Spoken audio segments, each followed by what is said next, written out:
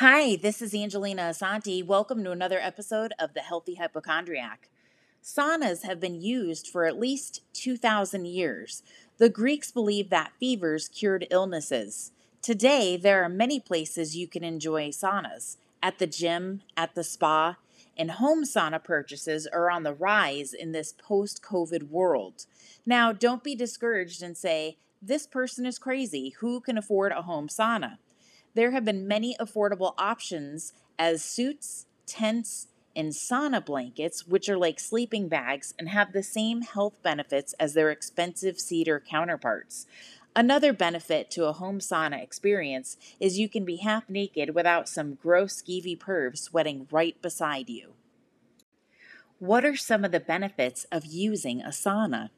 They heal skin, improve cell health, heal wounds, encourage tissue growth, expand blood vessels, increase circulation, reduce inflammation, oxygenate blood, reduce pain, helps with weight loss, lowers blood pressure, detoxifies.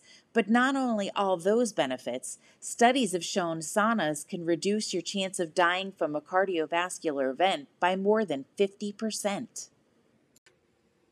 Benefits for cancer patients and survivors. Sadly, there's not a lot of post-cancer care when you get the all clear from an oncologist.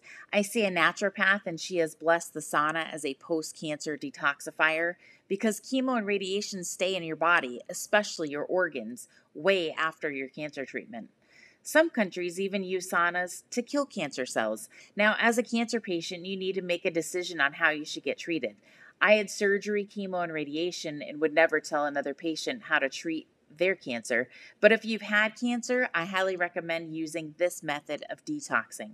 A note about my personal cancer experience. Because of the amount of lymph nodes that were removed from me during surgery, 17, I've suffered from lymphedema for the past 6 years, and part of that includes my skin always being dry. But now that I've been using a sauna for about a month, I no longer have dry skin and I'm not using any moisturizer. As far as the weight loss benefits, I have not personally benefited from the alleged 500 calorie burn per half hour sauna session, but I do have a diet tip for you. Don't eat cheesecake while in the sauna. That's a tough lesson to learn. Actually, you should steer clear from sauna use for at least an hour and a half after you eat. Your body uses so much energy digesting food that you don't want to tax your system so soon after eating. On that note, you should research optimal vitamins to help assist with your detoxing process. Something simple as even adding vitamin C before your session and Himalayan salt after can help you. Anytime you're doing something like this, you want to make sure your doctor's checking your vitamin levels. What to wear in the sauna is almost as important as hydrating. Because you're experiencing high temperatures, you want to make sure you're using all organic cotton. Don't enter the sauna with man-made clothing, man-made bathing suit material, or man-made towels. That being said, you should use a good quality, temperature-safe bottle of water. I put together a special list on Spotify of my favorite sauna music. Now, saunas are a no phone zone, so if you listen to my list, please make sure you're using Bluetooth. And I have to be honest, I use my playlist even when I'm not in the sauna because of the healing frequency of the music I use. That is definitely a show for another time. Saunas are very safe. There's only a minor chance one would have an adverse reaction to using one. That being said, here are some things to keep in mind when using a sauna. Increase your water intake. Drink before, during, and after your session. Start off slowly. Don't go overboard. You should try a 15 to 20 minute session and keep it cool, under 120 degrees, and set the timer. You don't want to fall asleep and star in your own real life CSI episode. Get a sauna buddy.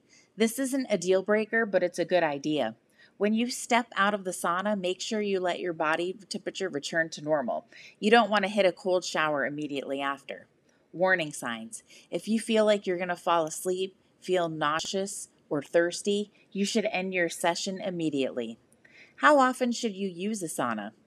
This month's Reader's Digest even has an article about saunas. Using a sauna just 3 days a week is comparable to low to moderate 30-minute exercise because it raises your heart rate and core temperature. I'm putting links to sauna safety in the show notes, but you always want to consult your physician first. That's all for this episode. Thanks for listening. This is Angelina Asante, the Healthy Hypochondriac.